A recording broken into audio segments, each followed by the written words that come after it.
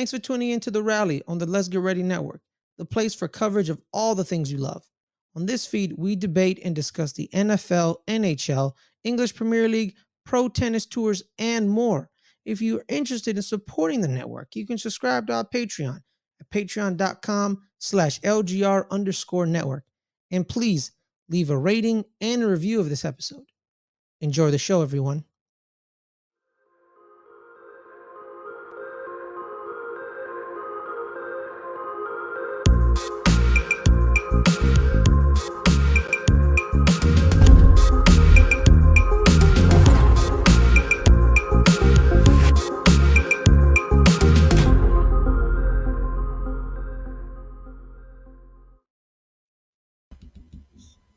We're back. We're back. We're back. And we're better than ever. Guys, welcome to another episode of The Rally. It is episode 30. It is episode 30, guys. It is The Rally, our tennis recap show, Grand Slam version. This time we got a great Grand Slam. We're going to the world of clay. We are inches away from Roland Garros. Madrid and Rome just happened. But we shall go on this trek not by myself. I am with the Navigator. It is the one, the only. Yeah, I don't know. I'm just giving you nicknames now. It is the one, the only. It is Adelia. Adelia, how are you? I'm fantastic, Ferris. It's the most wonderful time of the year. Clay court season is my favorite time of the year. And so I'm very excited that all of this is happening right now. Yes. Plus, the French Open is like the tennis tour's birthday gift to me, because it starts right like the weekend of my birthday, or the middle weekend is the weekend of my birthday, depending on the schedule of the year. So I'm very excited for this. Exactly. Okay. Yeah, but this season is gonna kind of be a little bittersweet. A little bittersweet. It is. It's gonna be a little bittersweet. Yeah, and we'll get to that. We'll get to that in a bit. But before we get to that, we got quick hit news items. It is some stuff in the world of tennis that we shall be talking about in the coming moments. Adelia, take us through the news and notes of the tennis world. 21-year-old American Amanda Anisimova announced that she'll be taking an indefinite break from tennis, citing burnout and concerns for her mental health. She was a champion at the Junior U.S. Open in 2017, and she broke through on the WTA Tour at Roland Garros 4 years ago, where she dethroned reigning champion Simona Halep to reach the semifinals when she was a 17-year-old. She was the youngest woman to get that far at a major since 2006.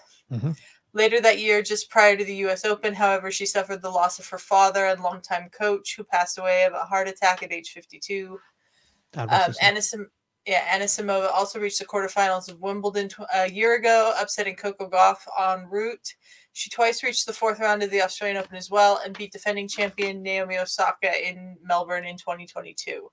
She's won 2 WTA singles titles, and she gave no timetable for her return, but she posted and thanked fans for their support.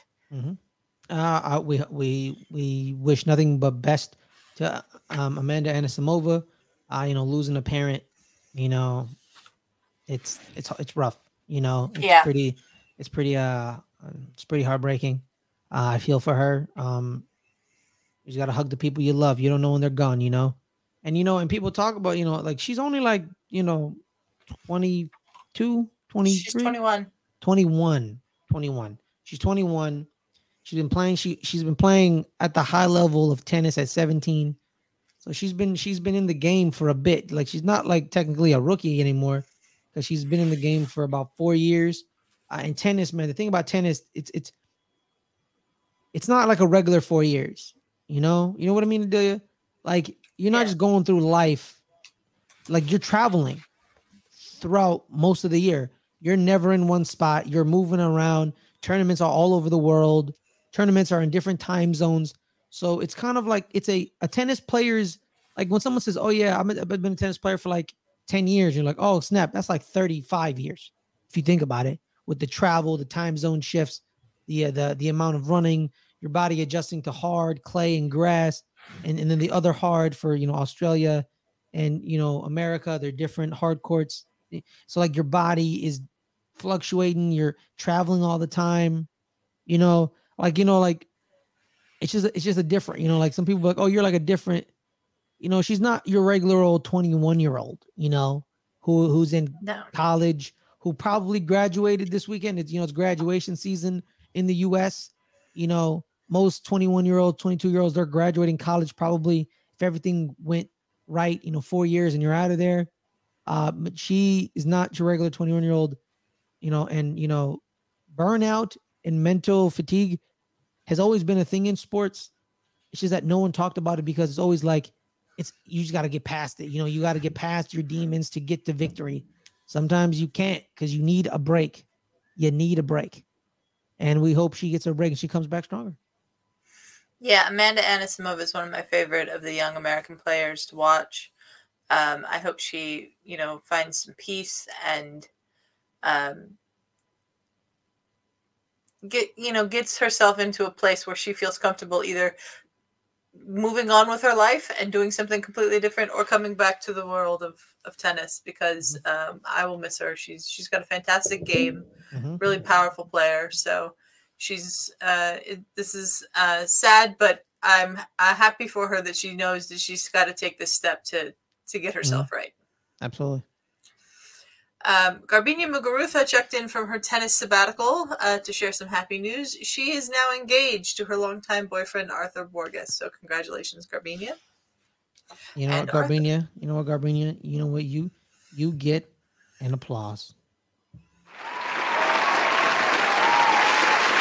All right. Continue. Naomi Osaka cleared the air for those doubting her tennis career as she prepares to welcome her first child with her boyfriend and rapper Corday. The four-time Grand Slam champion announced in January she'd miss the remainder of the 2023 season because of her pregnancy, with the expectation to return for the 2024 Australian Open. She tweeted her thoughts about the latest criticism from those who have taken interest in her tennis career since revealing she was pregnant, saying, "By the way, to the people that are suddenly concerned about my career, there are plenty of male athletes with kids that are significantly less accomplished. You might want to worry about them instead. Thanks for the concern. Might want to redirect it to someone that needs it, though. Not trying to make this a male and female thing, but let's be for real." Yeah. Yeah. You know what it is. Don't be coming at the king or queen. We best not miss. She's right, Delia. She's very right. Yeah. And you know what? And some of these male tennis players need to spend time with their kids. Losers. Using tennis as an excuse not to be around your kids. Gosh. She's right. She's very right. Like it's a problem that we've seen with all female athletes, not just tennis players. That if they choose to have a child in the middle of their career, like some people think that it's like the worst thing in the world. And I don't understand that at all. Like nobody bats an eyelash if a male athlete has a child with their wife or girlfriend. So like grow up, she'll be back. She'll kill it when she comes back. And I think that this is actually kind of the thing that Naomi needed, because Naomi was not in a good place on the tennis court. I think she sort of needed a break. She's going to do something that's going to make her happy in becoming a mom. And she's going to come back and she's going to be an entirely different player now in terms of mentality, because tennis isn't the most important thing anymore. Like she's going to have a child. And so I think that'll help free her on the tennis court and she'll play really well. Yeah, man. And you know what? The strongest people on planet Earth are moms. Yep. You know what I mean? Yeah. I'll have a team of athlete moms on my team any day. You know what I mean? Because they super women. They got to do everything, man. They got to be a highly trained athlete, and then they got to get their kids ready. They're like a one woman wrecking crew. If I was running like a WNBA team or a tennis squad and they had to choose women, shout out to the moms. Moms is tough. Shout out to my mom. Shout out to you, mom. And if anybody's out there thinking, oh, Serena didn't win a slam again after she became a mom, and so it's not possible, go check out Kim Clijsters, who won like 3 after she became a mom. So also Serena Williams won when she was pregnant. Yeah. I mean, yeah. So, speaking of Serena Williams, A new ESPN documentary series about Serena is promising to be the most complete, intimate, and compelling account of her legendary tennis career. Serena was on hand in New York on Tuesday to unveil the new series titled Serena Williams in the Arena at the Disney Upfronts. A premiere date for the series has yet to be announced. Oh God, I love when they lie like that. It's hilarious. I love it when they lie. They lie. A complete, intimate, compelling account of my legendary career. You're not gonna tell the truth. None of you are. I mean, no one's yeah, gonna that's tell the very truth. true. Like it's No like one's it's like, ever going to tell the truth. like yeah. So like, just say, guys, you're about to watch a documentary that all my highlights. It's all my highlights, and then the occasional low light that I can connect to you on a grand scale. Like you're never gonna share. Like, you know what, guys, from 2004 to 2006, I was a shit person. Like no one's gonna say that. Like no one's gonna admit they were a bad person in their entire life. Like we're never gonna get like these sports documentaries, these biopics. No one's telling the truth. Nobody's telling the truth because no one wants to tell the truth. And I'm not hating them on it. I just like laugh every time they bring it up. Like, cause like, you know, I'm a history junkie. You know, I love history. I love biopics. I want the full truth, but I know when people are still alive, they're not going to tell the truth. They're not at all. That's why people don't like Bohemian Rhapsody. Yeah. Like, yeah. That's why people prefer Rocket Man, because apparently Elton John told him to tell the truth, apparently, or something like that. But I don't believe that either. But like Straight Outta Compton, it's a great movie. How truthful was it? It is, you know what I mean? Like documentaries. Tom Brady's man in the arena. He had a man in the arena. That's why Serena's getting a Serena Williams in the arena. We're not gonna say woman in the arena, but it's just in the arena. It's like kind of like it's like, let's go down memory lane. It's like Derek Jeter's documentary, The Captain. I learned some new things, but it was just like hey guys, you remember when the Yankees were great? Here, get it, Yeah. eat that. It is what it is. Yeah. Still, I'm interested to watch this. I'm still gonna watch it. This is not the first documentary series about Serena that there's been. There was Being Serena, which sort of documented her becoming a mother. Like it was that period of time when she was pregnant with Olympia, and when her and Alexis got married. So that was interesting. We'll see how this goes. She is pregnant again. Congratulations to Serena. She revealed that at the Met Gala. Congratulations to Serena, Alexis, and Olympia. Wait, Being Serena, that's the one where she said that she almost died during childbirth, right? Yeah, that's the one where you get to just like see her in the hospital when she's having the like pulmonary embolism. Yeah. Man, that was. I remember watching that, Adelia. I remember watching that, and like all my homies were like, "Hey, man, if her name like she almost died. Like Serena Williams was gone from the world. Like literally, she was that close. Apparently, in the documentary, and I think someone said this. I think powerfully, if her name was Serena Jackson, she wouldn't have survived. She would be dead. I mean, it's possible, yeah. Yeah, because of medical discrimination towards Black women during childbirth happens all the time. Black women, healthy women pass away like that. Now imagine if Serena, but Serena Williams, man, her almost passing away. That shook me. That shook me a little because I'm like, this is Serena Williams. You know what I mean? Yeah, so it's crazy. Let's pray for a safe and uncomplicated birth for Serena this time, because I'd hate to have her have to go through that again, just from a human perspective.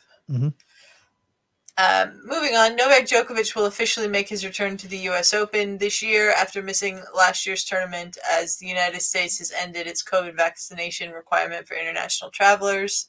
He's infamously not vaccinated against COVID-19 and was prevented in playing from several tournaments in the 2022 season, including when he was deported from Australia due to his vaccination status. He also missed all the American tournaments last season, including Indian Wells, Miami, Cincinnati, and the U.S. Open. He tried to return for this year's Indian Wells and Miami Open when he applied for a vaccine exemption, but his request was denied. But now that restriction has been lifted, so Novak will be part of the summer hard court swing here in the U.S. Yay, or something. Here's the thing. So are they still checking vaccination statuses? Are they still checking it? Even though they've lifted the ban? I don't. They're not. I don't believe, because you don't have to prove that you've been vaccinated to get into the country anymore. I have a conspiracy theory. Okay. I think he is vaccinated. He just doesn't tell nobody. No, he's definitely not. You sure? Like 100%? Yes. Yes. If he was vaccinated, Ferris, he would not have missed all these tournaments. I'm saying now. No, now. He's not. No, there's no way he's vaccinated now. Okay. I thought he was like, like media playing it. Like he keeps, playing in the media. And I think he waited for them to like lift all the exemptions. So now he can still play in the media, but can secretly be, vaccinated. You know what I mean? Yeah, that's a serious conspiracy theory, Ferris, but I'm pretty sure it's not correct. Tinfoil hat. Right here. Tinfoil hat. You're definitely wearing a tinfoil hat with that one. All right. Coming up after the French Open concludes the clay court season is Wimbledon, and Russian and Belarusian players will be able to compete at Wimbledon as neutral athletes this year after the All England Club reversed its ban from last year. The players must sign declarations of neutrality and comply with, quote, appropriate conditions, including not expressing support for Russia's invasion of Ukraine.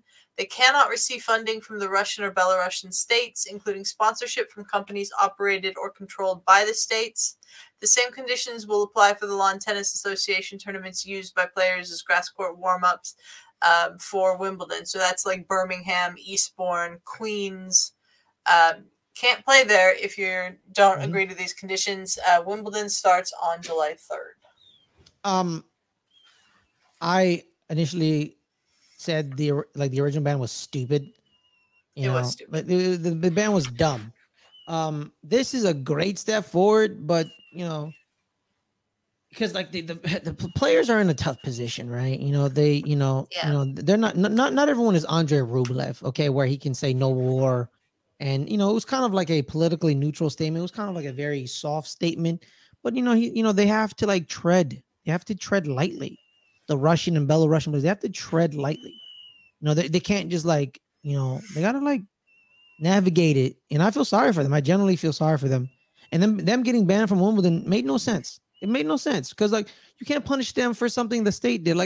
You're gonna punish me every time America does something bad. You're gonna punish me in Adelia? It's a big country. Not everybody agrees. I feel sorry for them. Like I generally feel sorry for them. So this is a great reversal.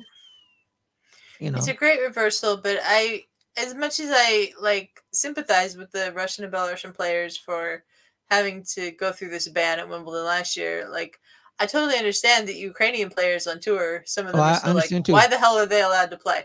No, I understand too. I understand.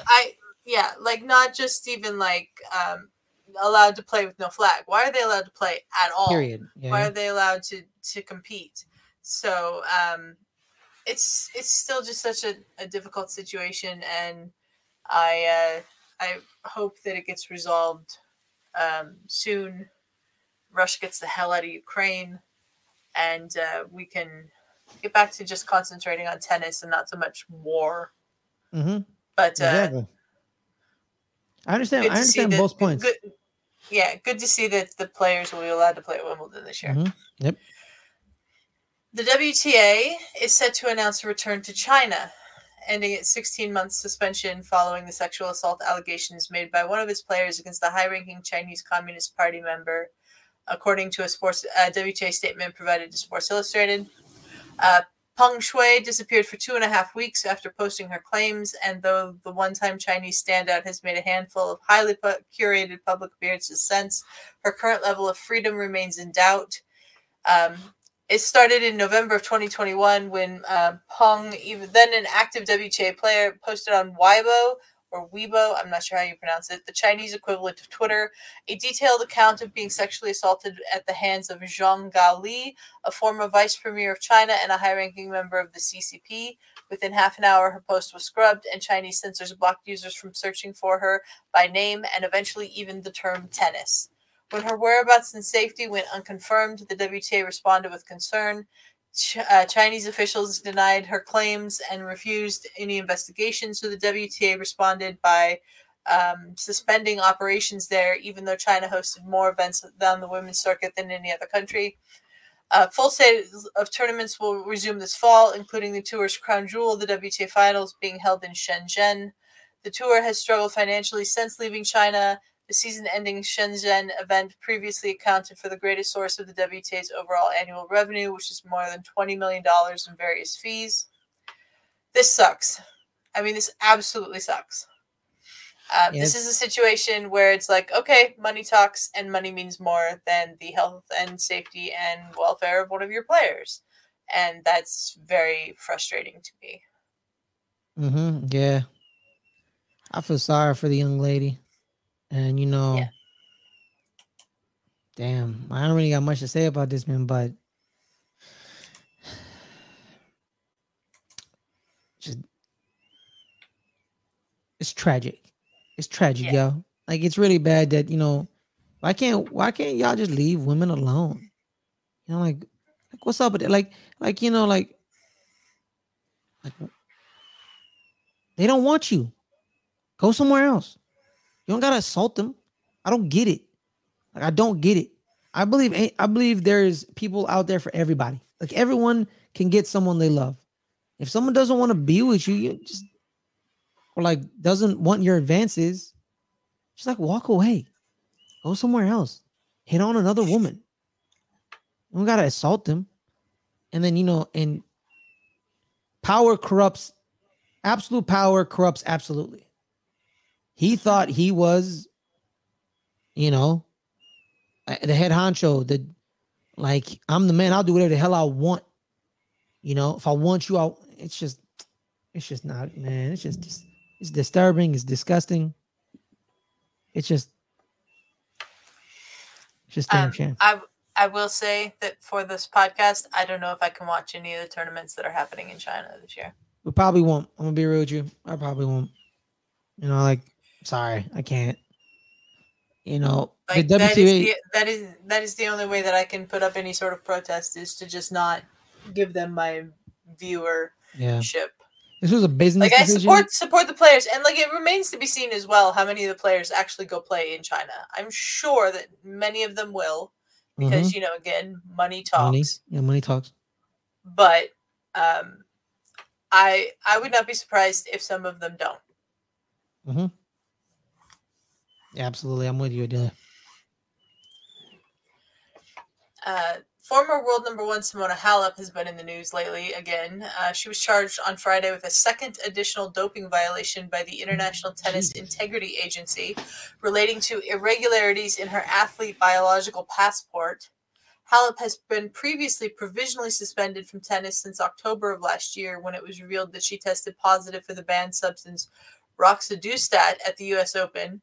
The additional charge of an adverse passport finding came as a result of an assessment of Ms. Halep's ABP profile by an independent ABP expert panel, per an ITIA media release.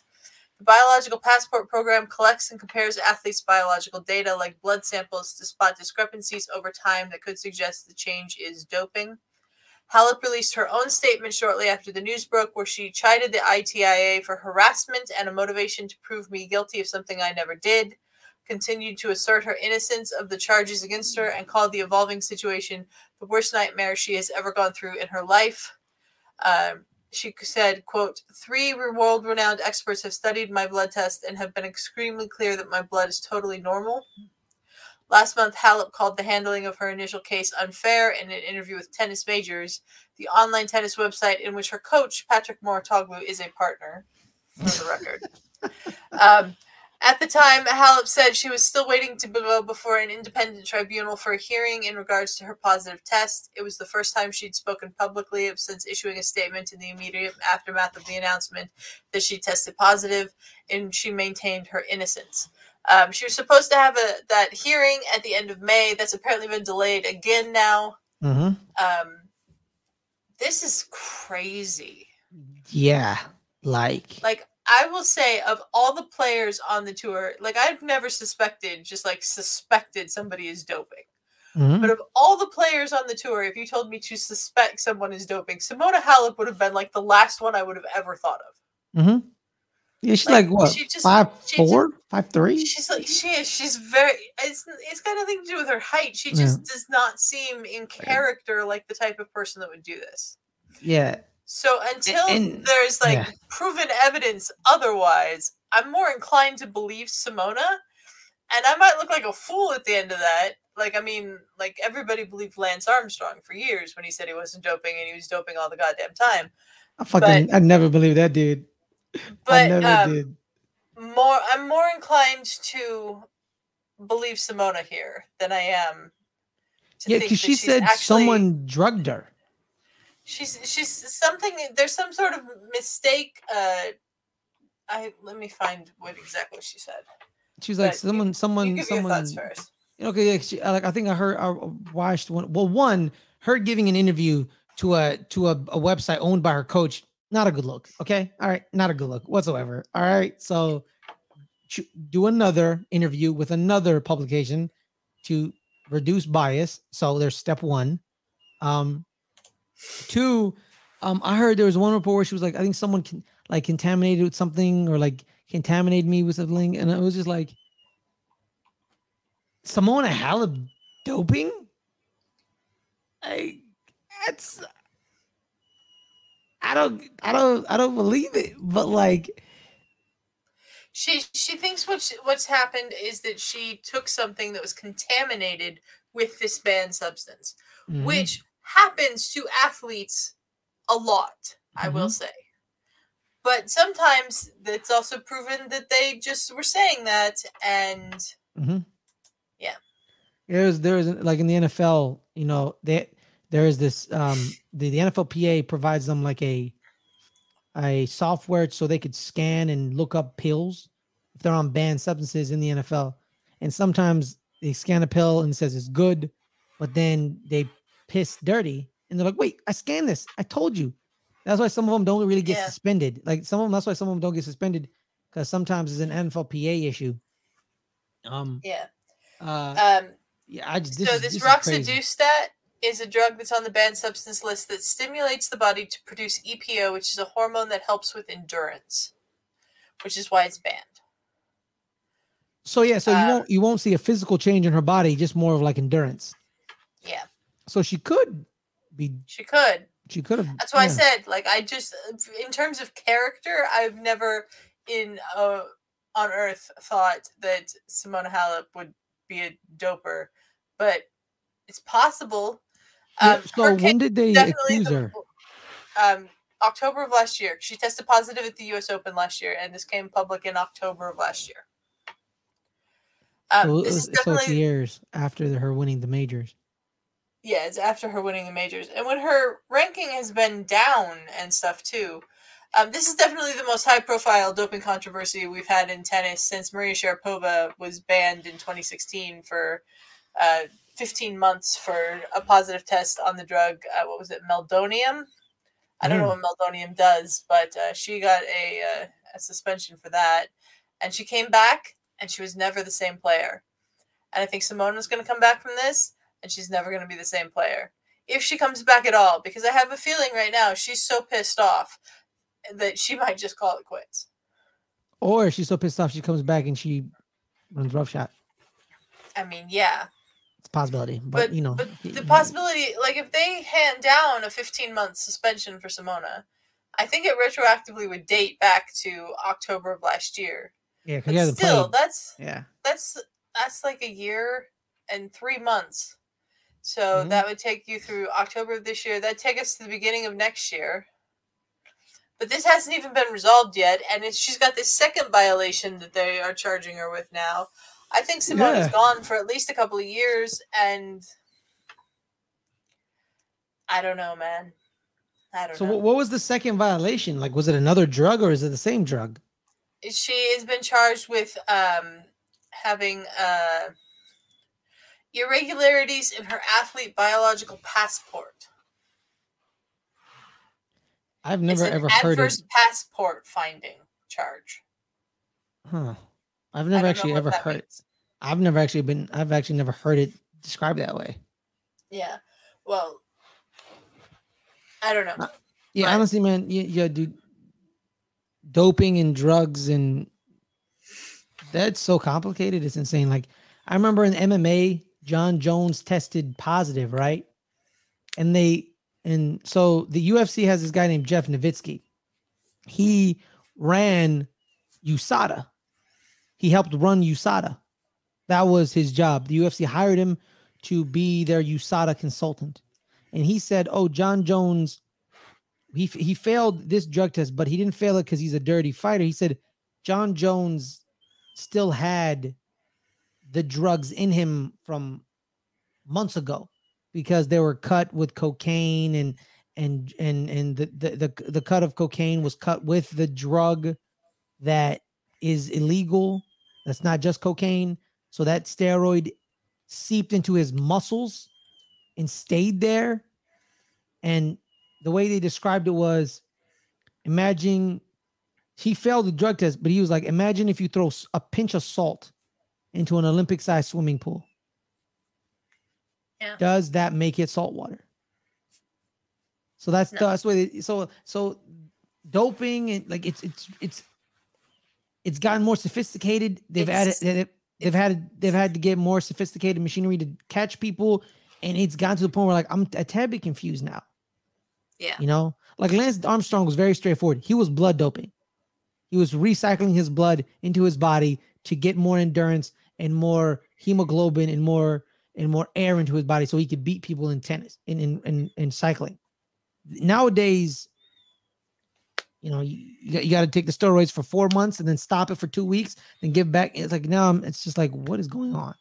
It's insane. Yeah, it's extraordinarily complicated. I don't understand any of it, but Simona's in some trouble right now. She's vehemently yelling her innocence, but we'll see. Yeah. Okay. That's most of the news. Let's move on to talking about Madrid and Rome. Those are the two clay court tournaments we're going to cover a little bit leading up to our Roland Garros preview because there, quite frankly, is just so many clay court tournaments. We can't cover them all. And we haven't been here since the end of Indian Wells. So there was a lot that we just are going to have missed. In Madrid, we had the winners of Carlos Alcaraz and Aryna Sabalenka. Aryna Sabalenka beat Iga Swiatek in the final.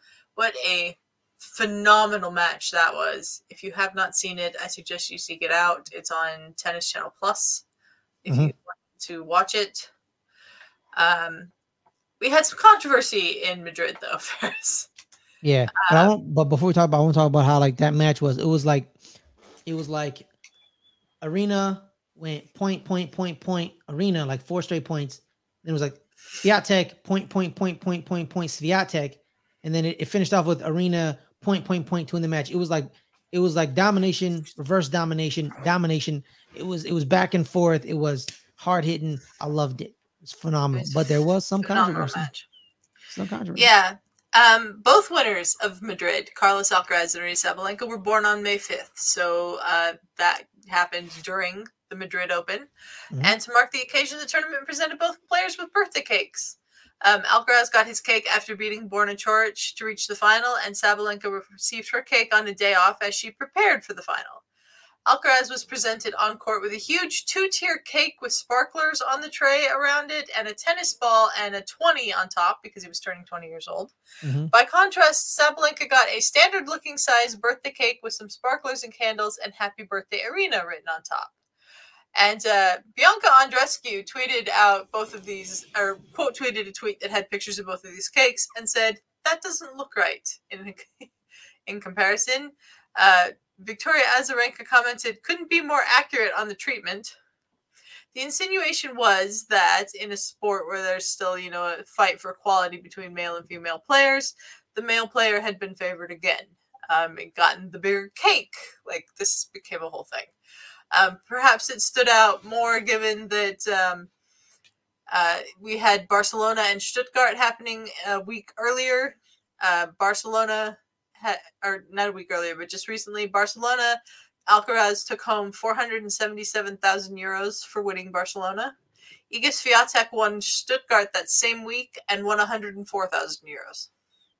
Like, the difference is staggering. Mm-hmm. Madrid does pay equal prize money to men and women. Mm-hmm. And Feliciano Lopez, longtime Spanish player, still playing, but is not allowed to play Madrid because he's the tournament director there. He came to the defense of the cake choices. He also pointed out that Holger Rune got a similar cake to Sabalenka's to celebrate his birthday the previous week. And Feli tweeted out and said, Carlos had just won his match to reach the final. He was playing on center court. The tournament is played in Spain, even though it's an international event, and Alcaraz is Spanish. So he was very surprised by the reaction to the cakes. Sabalenka, after winning the tournament, seemed to make light of the situation, saying, quote, I think it's all because of yesterday's cake. It was too good. And then we had some controversy with the women's doubles final as well. Victoria Azarenka and Beatriz Haddad-Maia beat Jessie Pegula and Coco Gauff in the final. And neither team was allowed to address the crowd in the trophy presentation. They were just given their trophies and then, all of that, and then taken off the court. Why has not been clear, but the situation was raised by 3 of the 4 players on social media later. I know why. Come on, it's very obvious. It's very obvious why. Okay, Victoria but I'm just saying. Okay. I'm just saying that it has not been officially stated by the tournament why this happened. Mm-hmm. Coco Gauff wrote on Twitter she wasn't given the chance to speak after the final today, but thank you to the fans for supporting us in women's tennis this week. Thanks to Jessie Pegula for always keeping it fun on the court and hitting unreal clutch shots. Lastly, congratulations, Vika and Bia. Bia is Beatrice Haddad-Maia. Mm-hmm. Pegula responded to Gauff's message with a mouth-zipped emoji, a thinking emoji, and a woman shrugging emoji. Azarenka added, quote, hard to explain to Leo, who is her son, that mommy isn't able to say hello to him at the trophy ceremony.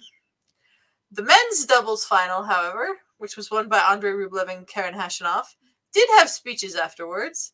And world number 13, Ons Jabeur, chimed in and was surprised by the situation. She said, so unfortunate that you were not given any chance to address the crowd and your opponents, quote tweeting Gauff's tweet, and said, this is sad and unacceptable. Yeah. Yeah, because Vika doesn't hold back. That's why. They're like, we can't have her on the mic because she'll rip us apart. So just but if they had let them speak, Ferris, there was nothing to rip them apart about. The cake incident. You can talk about that. This happened the same day as the cake incident, and I think happened before the cake. The Alcaraz cake was given. Oh, it happened before the cake? I think so, yeah. Okay. Also to the director of Madrid, that guy, he's an idiot. Look, I love Feliciano as a player. He was one of my favorite. That group, generation of Spaniards that sort of surrounded Rafa Nadal, was great. Him, Fernando Verdasco, David Ferrer, especially David Ferrer. I love David Ferrer. Mm-hmm. But this was stupid. He's an idiot. This was beyond stupid. You're the director, and you should. Great directors have more than one scenario in their mind right now. Like, if we do it this way, how are people going to react? If we do it that way, how are people going to react? What you should always do is always go with the common good. Just give them the same damn cake. You cannot then come out and choose like, oh, where he's Spanish, he was on center court, he was this, he was that. I don't care. Yeah. Nobody cares. You are the director, bro. You should know. You should have known this. It's like, we got to give and we can't look like we're, and especially knowing that it's Carlos Alcaraz. He's your new golden child, Spain's new golden child. That's true. So you need to show the world that like we're gonna treat him good, but we're not gonna treat him, like differently than anybody else. Exactly. We're gonna treat him good, but not differently. It should be like whoever is with Carlos Alcaraz gets just as much good treatment as him, because you want to make sure people look like, even if you don't believe it, you got to make it look like you believe it as a director, because you're still running a business and you're still running an international tournament. This is an international tournament. This isn't some Spanish only tournament. This is an international tournament from people across the world. You have your golden child in the final. That's fine. Give him that big ass cake. Give him that cake. Give it to him. I'm not mad that you gave him big old cake, but then give the other finalist whose birthday is at the same time also a big old cake. Yeah. Because I'm pretty sure they didn't ask Carlos Alcaraz, hey, Carlos, you want a big old cake? Hey, Arena, you want a small cake? They didn't ask them that. They just gave him the cake. So if, you got to be better at being a director of a tennis tournament, bro. You got to see this. You got to have multiple scenarios on your board. You got to see this, bro. Don't be like Roland Garros. Madrid has done some stupid shit over the years. I mean, there was the blue clay year, which is just less said about it, the better. Yeah, they played on blue clay one year. That's just stupid. But this is just dumb. This is just beyond dumb. I totally understand why the women were upset. Yeah, here's the thing too. If you don't allow the doubles team, the women's double team to talk, that's fine. Don't allow the men to do it. Yeah. You got you allowed the men to talk. I'm like, bro, you're not good at your job. I mean, to be fair, it's not fine that they didn't allow the women's doubles team to talk. It wouldn't have been fine if they didn't allow the men's doubles team to talk. I know. The part of the trophy presentation is getting to thank your team. Mm-hmm. The luck that you had that week, and screw Madrid, the Mutua Madrid Open, for not allowing those ladies to do that. No, exactly. I'm with you, Adelia. My thing is, you let them both talk, but you've already messed up by not allowing the women talk, right? So to reduce a bigger story, this is a big story. This is not okay. The way you kind of reduce it is you don't let the men talk either. So you kind of try to slither underneath the rug, but you are so stupid and you don't understand the concept of apparently marketing and brand management and world appeal. Do you not understand how sexist that is? It's sexist.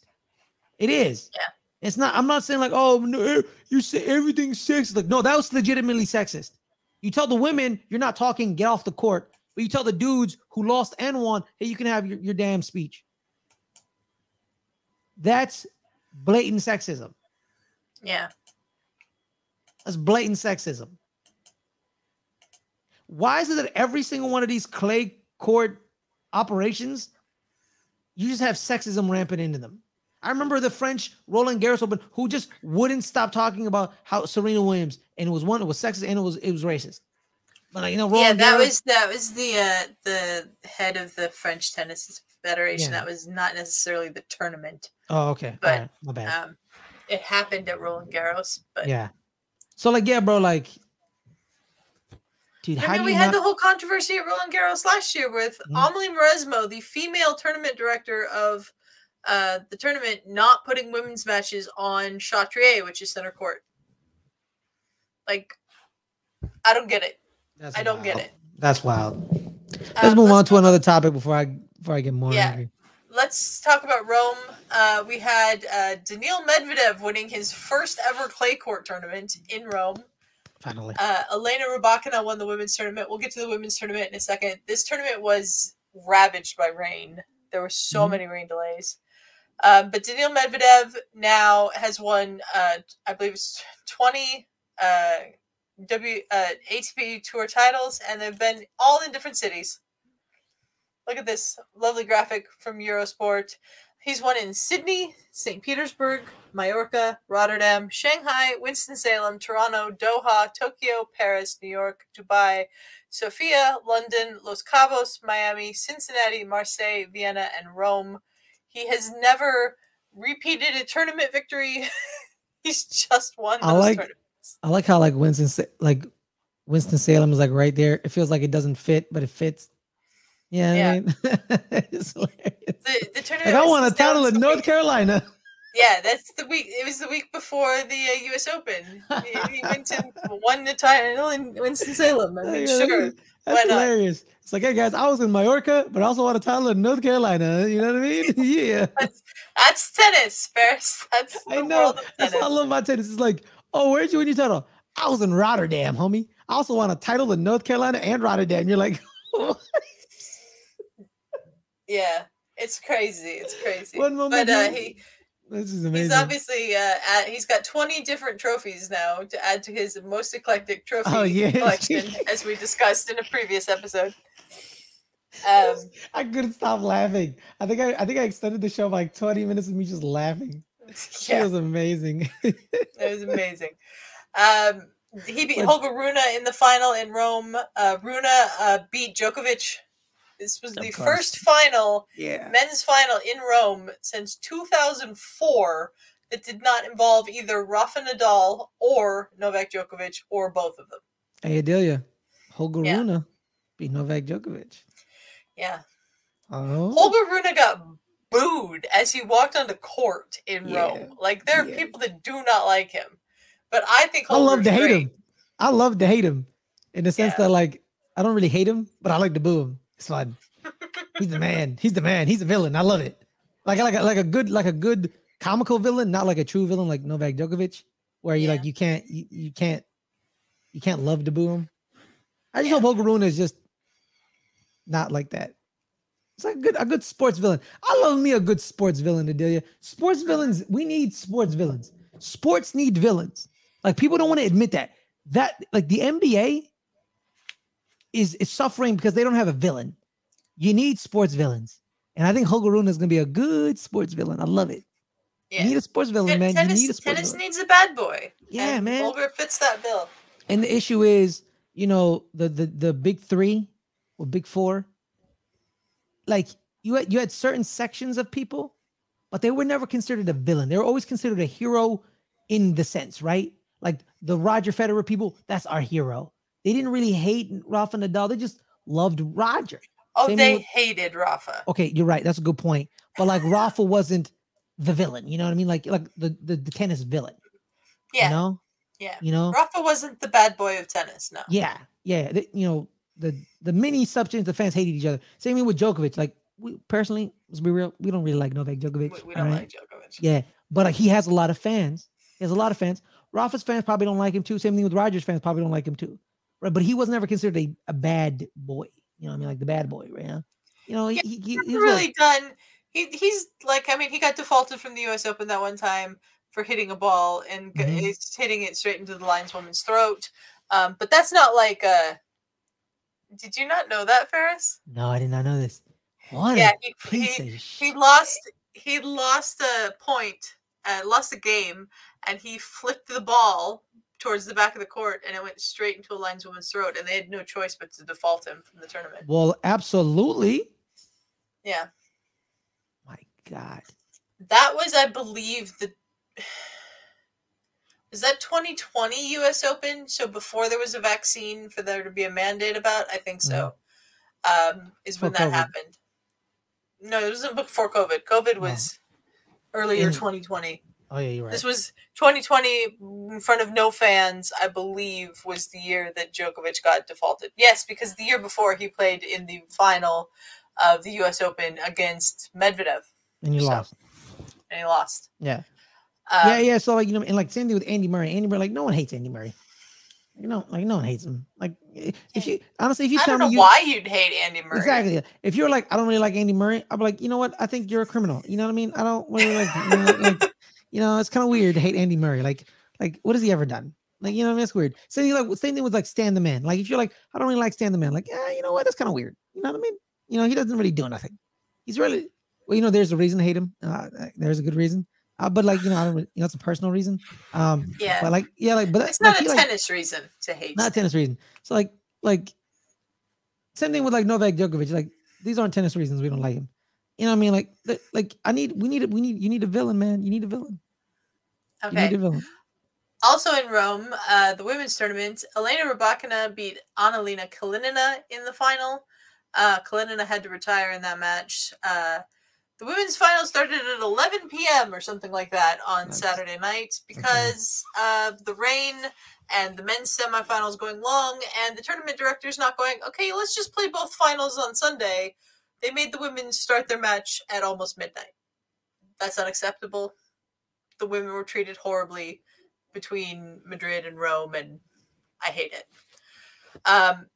On her way to the title, Rybakina beat Iga Swiatek when Swiatek had to retire during the quarterfinal against them with a right thigh injury.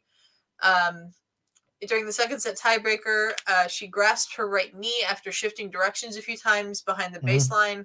Close to tears, she took a medical timeout after the set and then left the court. When she returned, her upper right thigh was bandaged. She only played 4 more games after that before she retired. She has said that it shouldn't be anything serious.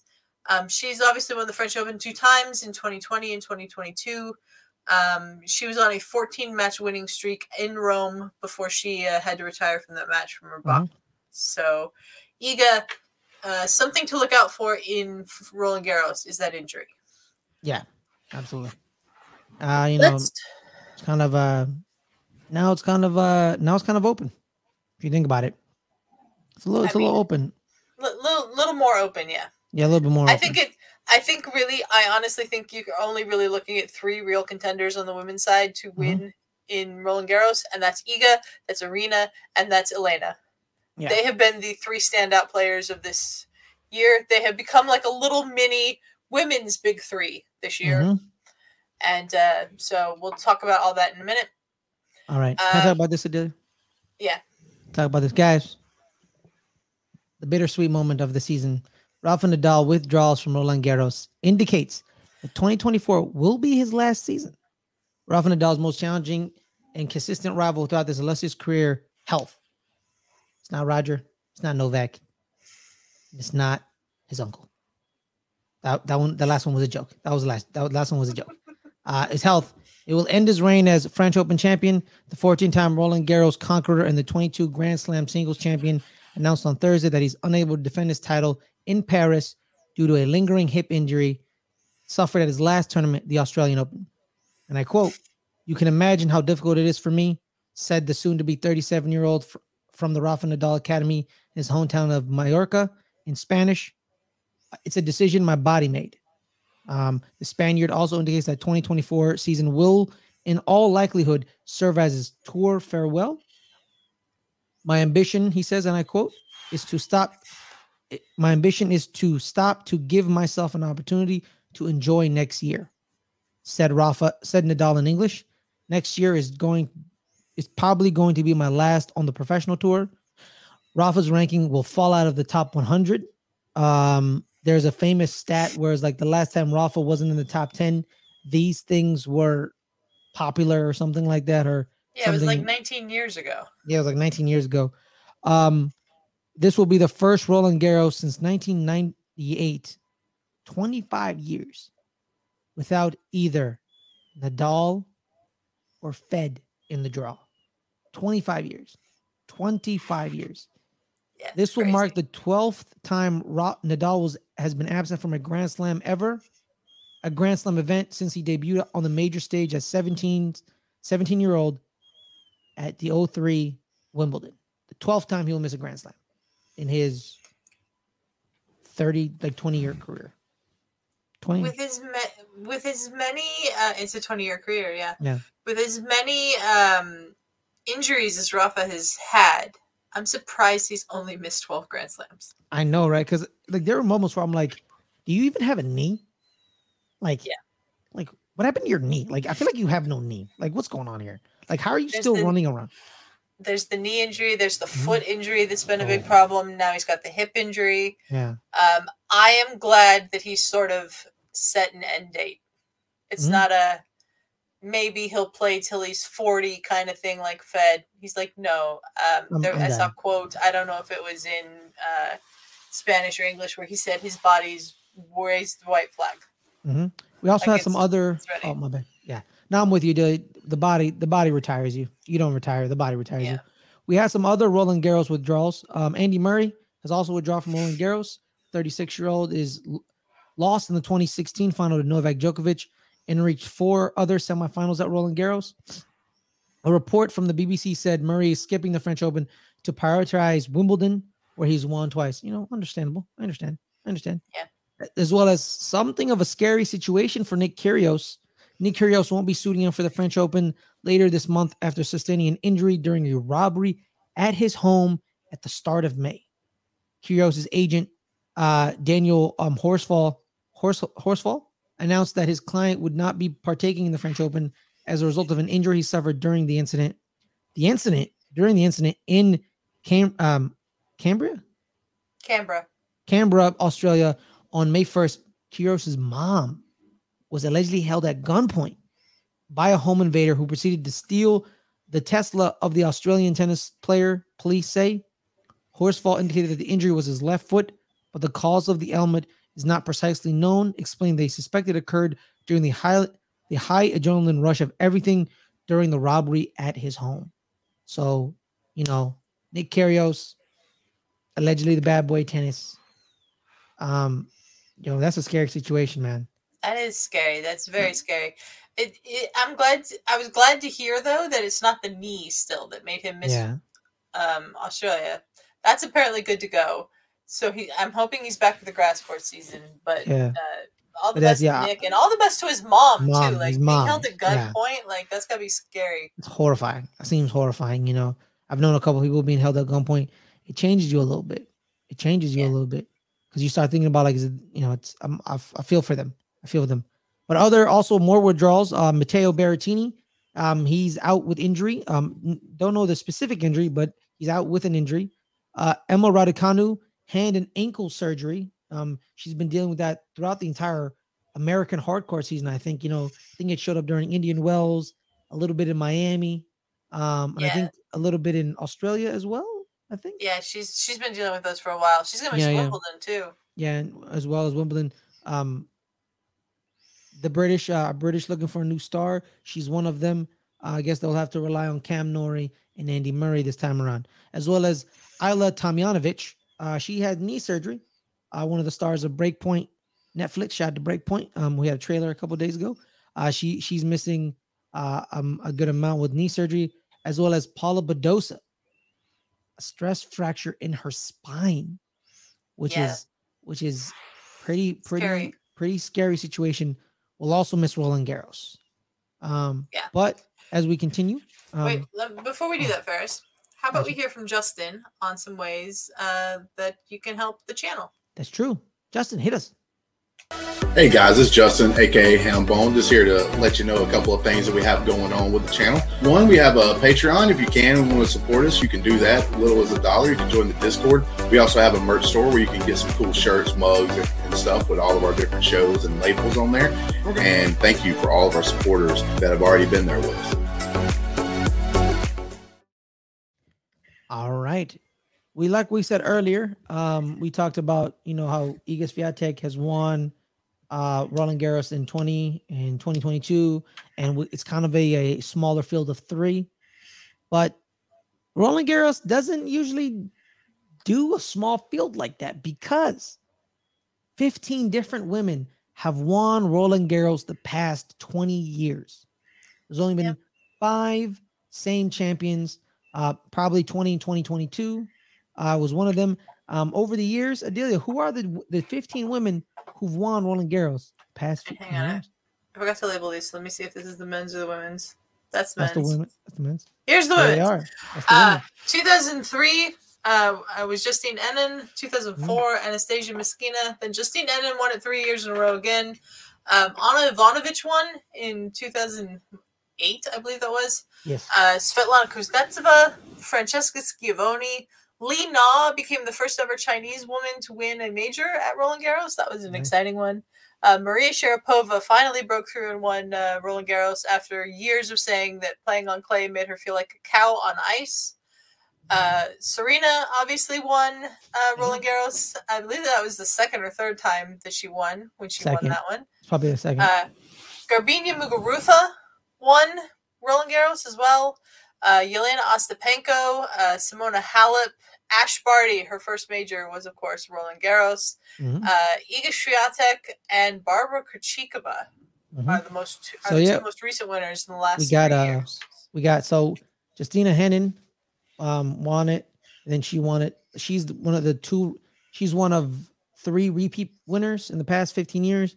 It's her, Serena Williams, Maria Sharapova, and Iga Swiatek. But on the men's side, it's not as diverse of victory because it's been one man's tournament and one's man tournament only. Yeah. Men's side's a little different. Yeah, the men's side's a little different. So the 6 men who've won it that are not named Rafa Nadal the past 20 years are Juan Carlos Ferrero, Gaston Gaudio, Roger Federer, Stan Wawrinka, and Novak Djokovic. Those are the Novak 5. being the only one in that span that won it more than once. Exactly. So those are the 5, including Rafa. Like that includes 6. So Rafa is the 6th technically. But yes, only 5 other men in the past 20 years have won Roland Garros. Unlike on the women's side, 15 different women have won Roland Garros. A couple of repeat winners, Serena, Maria, Iga, and Justina Henin. But it's kind of an open field on the women's side, and sometimes you may not know who's going to win it. Because, did anyone expect Li Na to win it that year? No. Exactly. Did anyone expect Yelena Ostapenko to win it that year? No, definitely no. Did anyone expect Barbara Krejcikova to split Iga Swiatek? Barbara Krejcikova had been known pretty much only as a doubles player until that moment. Exactly. So the women provide more variety and diversity, but on the men's side, it's been a one-man wrecking crew in Roland Garros. It's Roland Garros, Rafa Nadal. So I'm gonna start calling it that, to be honest. This is the first time Rafa's missing Roland Garros in 19 years. Yeah, he don't miss clay court season. So, yeah, the goat. But now let's get into the Roland Garros draw, Adelia. Who are some notable first-round matchups? Have you highlighted? I didn't find a whole ton of first-round matchups in the men's draw that I really was very intrigued by. But one that is Felix Auger-Aliassime versus Fabio Fognini. Fabio Fognini's a veteran. He knows how to play on clay. And Felix just withdrew from Lyon this week with a shoulder injury, I believe is what it was. So that's one to watch out for. If Felix is healthy, he should beat Fabio, but that could be a tremendous match. And then Sebastian Korda is back. Yeah. Great to see. He's taking on a fellow American, Mackenzie McDonald, and I'm just really looking forward to seeing Seb back, so I highlighted that match as well. The wrist injury in Australia, right, Adelia? The wrist injury in Australia, yeah. Also, too, Felix Auger-Aliassime, if he doesn't win the straight sets, I'm gonna have an issue. Well, he does have the shoulder injury, so. Or some sort of injury. Yeah, do we know the extent, though? What's the extent? Well, he withdrew this week. That's all I know. Yeah, but sometimes with withdrawals, I'll withdraw. I'll just right. withdraw. Sometimes it's just precaution. So I don't know how bad it is, but he did withdraw with injury this week. Yep. But on the women's side, women's side, we have 3 really great matches to highlight in the first round. Let's start with this one: Magda Linette taking on Leylah Fernandez. Magda Linette made the semifinals in Australia, I believe. I think so. Yeah. And Leylah, of course, made the U.S. Open final a couple of years ago. That should be a really good match. Victoria Azarenka is taking on Bianca Andreescu. Ferris, how do you feel about that one? Bianca had that bad incident. Yeah, the bad incident in Miami, the ankle where she stepped and fell. And it was bad. She had to be wheelchaired off the court. She couldn't go off the court on her own recognizance. So I believe she had surgery, I think. I don't know if she had surgery. I don't know if it was bad enough that it required surgery, because if she had surgery, I wouldn't imagine she's playing right now. So I think it was an extremely high ankle sprain then. Like really like high. I don't know exactly what the injury was, but Bianca has been back playing for a few weeks now, and she's got a really tough task against Victoria. And then we also have a tough matchup in the first round for Jessica Pegula, who is taking on Danielle Collins, the former Australian Open finalist, top 10 player, former top 10 player, All-American clash there. That should be a good one. So Bianca tore 2 ligaments in her left ankle. Yeah, I'm really surprised she's playing. Yeah. So they couldn't have been completely torn. They must have been partially torn. It was probably partials because, tearing some ligaments in the ankle and you playing and a month later, that's some superwoman stuff right there. Yeah. But it is what it is. So I wish her that's gonna be a great match. Because Vika, man, phenomenal match. Yeah, Vika don't give up. You gotta take Vika out. To stop Vika, you gotta take her. You gotta like sports murder her. Like, you know what I mean? Like she doesn't give you a victory. You gotta take it from her. And I don't think Bianca. We'll see how healthy Bianca is. If she can take it from Vika, we'll see. But I think maybe Vika wins that match. All right. Okay. Projected quarterfinals for Roland Garros. If the seeds hold up, we're looking at quarterfinals of Alcaraz versus Tsitsipas. That should be a good one.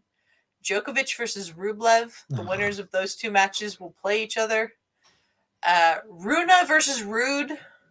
I will just say I don't anticipate Casper Ruud's seeding holding up. I don't think he makes it to the quarterfinals. Oh wow. You don't think he bounces back? I just don't think he's been playing well enough to do that.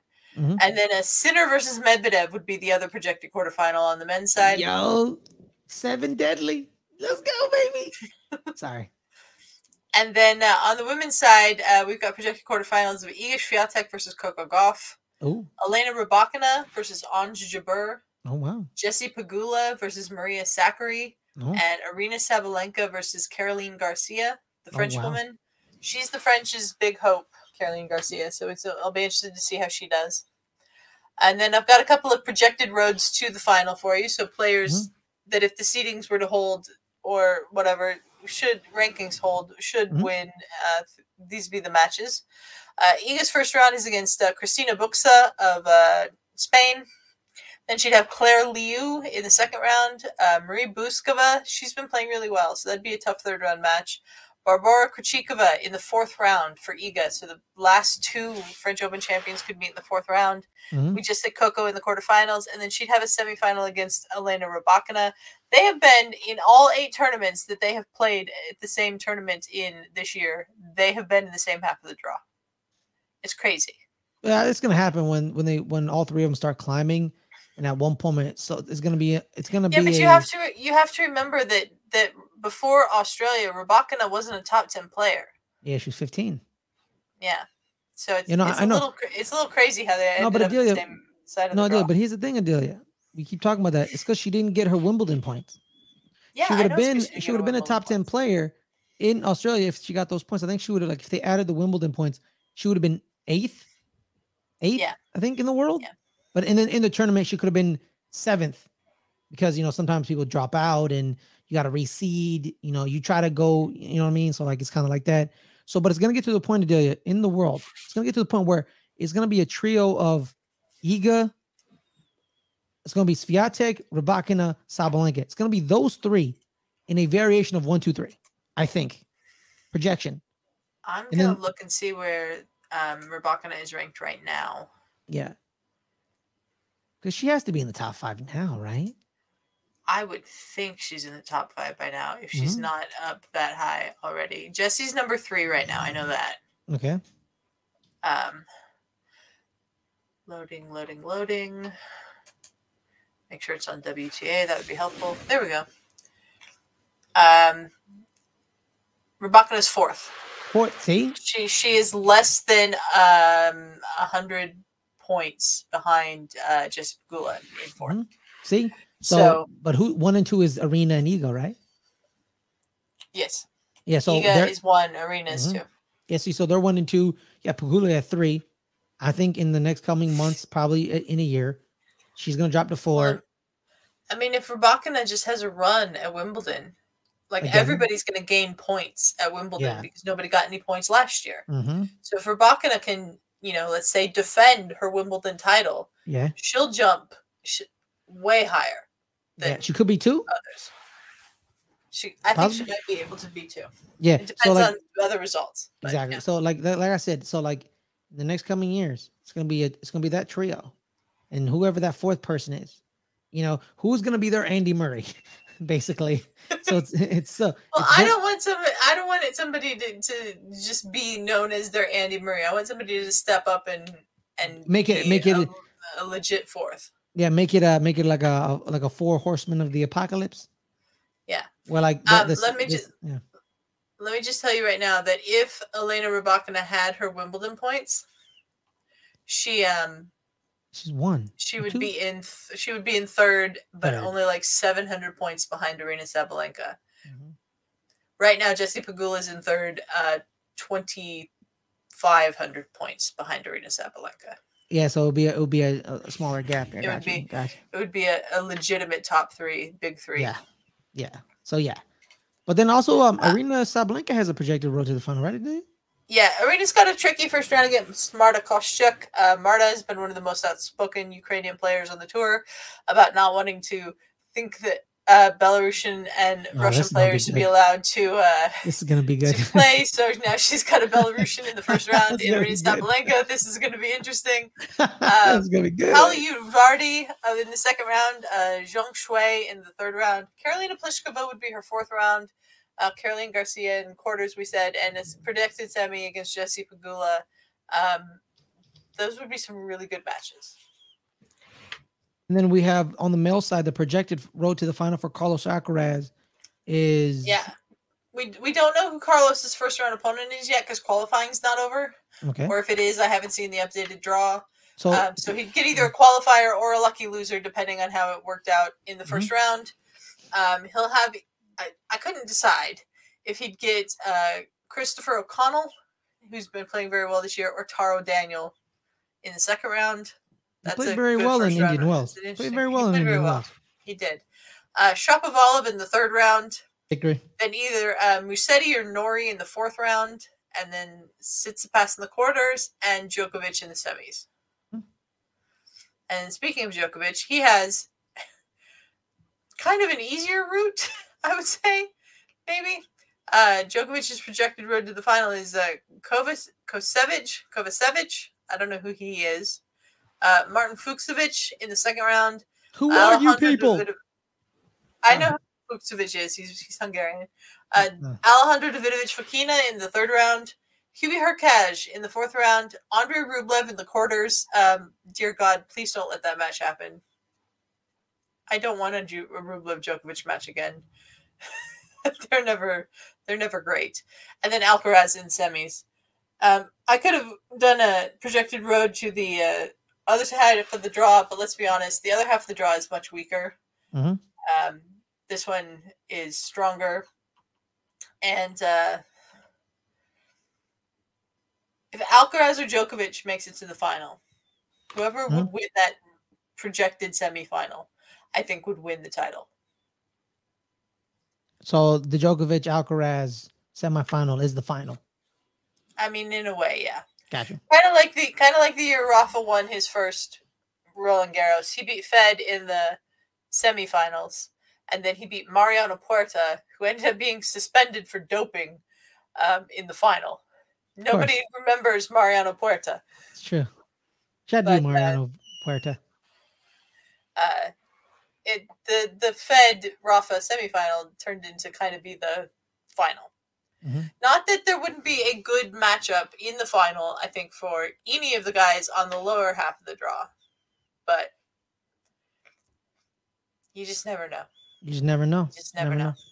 All right, Adelia. I think we're about 1:13, an hour 13 in. Oh. Before we wrap up, I want to bring this up because this cracked me up. Fed was doing a Q&A on Twitter with some fans. I love when he does that. We had a great question and answer. Fed got the question from somebody, Nugget. I can't read the @ sign. Share a funny story of the first time you've been mistaken for someone else. And Fed said, It happened the other day at the Formula One. A guy asked, "Can I have a picture with you, Mr. Nadal?" I told him I wasn't Mr. Nadal. He apologized and left without taking a picture. I saw this. I saw that. I saw that. That's just funny. Imagine being mistaken for your sports rival best friend kind of thing. You know what I mean? Yeah. Like, how do you not know? How do you not know? Like, do you think Rafa's me? Like, you know, like, do you think he's me and I'm him? Like, or like, do you just think we're both Rafa Nadal? I just thought that was great. That's pretty funny. I'm not gonna lie to you. That has me dying. Yeah. All right, Ferris. Looking forward to Roland Garros. Not sure how we're going to do episodes during Roland Garros yet, or if we're just going to wait and do a wrap up at the end of it. Depends on how the coming fortnight goes. But absolutely. We'll be back to talk more Roland Garros soon. Yes, we are. And I am happy about it because I have time to watch now. More time. Yeah. I have all the time. Time. Shout out to Roland Garros. I can't wait for clay season. We're gonna get a new champion. Is this the beginning? Getting a new champion on the men's side. Is this the beginning of Wild Wild West at Roland Garros, or or is someone gonna become the new dominating force on clay? Because clay's a little different. You know. You gotta play a certain way. You can dominate a certain way. You know, same thing with grass. No one has dominated clay the way Rafa dominates clay. Like prior to Rafa, like there wasn't someone winning 14 titles in 20 years. You know what I mean? So like, you know, with grass, you know, you had Sampras with 7, and then you got Roger with 9, and then you have Djokovic with 9. So like, you know, dominating on grass it's kind of a thing. You can see it. Same, you know, but on clay, and on the women's side, it's the Wild Wild West. You don't know who's going to win. You could get a repeat champion. You could get somebody you don't even know, like Lina. You know, you're like, wait, like what? What's going on right now? Barbara Krejcikova, that doubles player, just won Roland Garros. What is that? Is it going to be the new norm in the men's side, or is someone going to become Rafa Nadal? Not become Rafa Nadal, but like be that evil person that takes your dreams away of winning a clay court title. Which was always beautiful to see. Him ripping people's heart and hopes and dreams. Like Casper Ruud. It's the most wonderful time of the year, Ferris. Yep. All right, guys. I'm Ferris Lona. You can follow me at Ferris Lona. Here every Friday, 3 o'clock, Good Friends, Better Rivals. And across the sports channel we have at Let's Get Ready Network, the highlights, as well as during Grand Slam season. Me and Adelia, we're not experts. We never said we were. We're just a couple fans talking some tennis and learning some things. Yeah. Delia, where can people find you? You can find me on Twitter at Adelia Chambo. I mostly chat about sports. Right now, a lot of Denver Nuggets stuff happening because they're in the NBA Finals for the first time ever. Also, host of Starting 11 here on Let's Get Ready Network, the highlights with my buddy Snark. We're doing our final episode of the season this coming Tuesday at 3 p.m. Pacific. With the Premier League season wrapping up this weekend. And we also Snark and I are the hosts of Playoff Beards, our NHL Stanley Cup Playoffs recap show. We'll have an episode for that coming soon because the conference finals will be over before you know it. Yep. All right, guys. Stay safe. And we'll see y'all next time. Well, we'll actually probably see you in a couple of days for Roland Garros. Peace.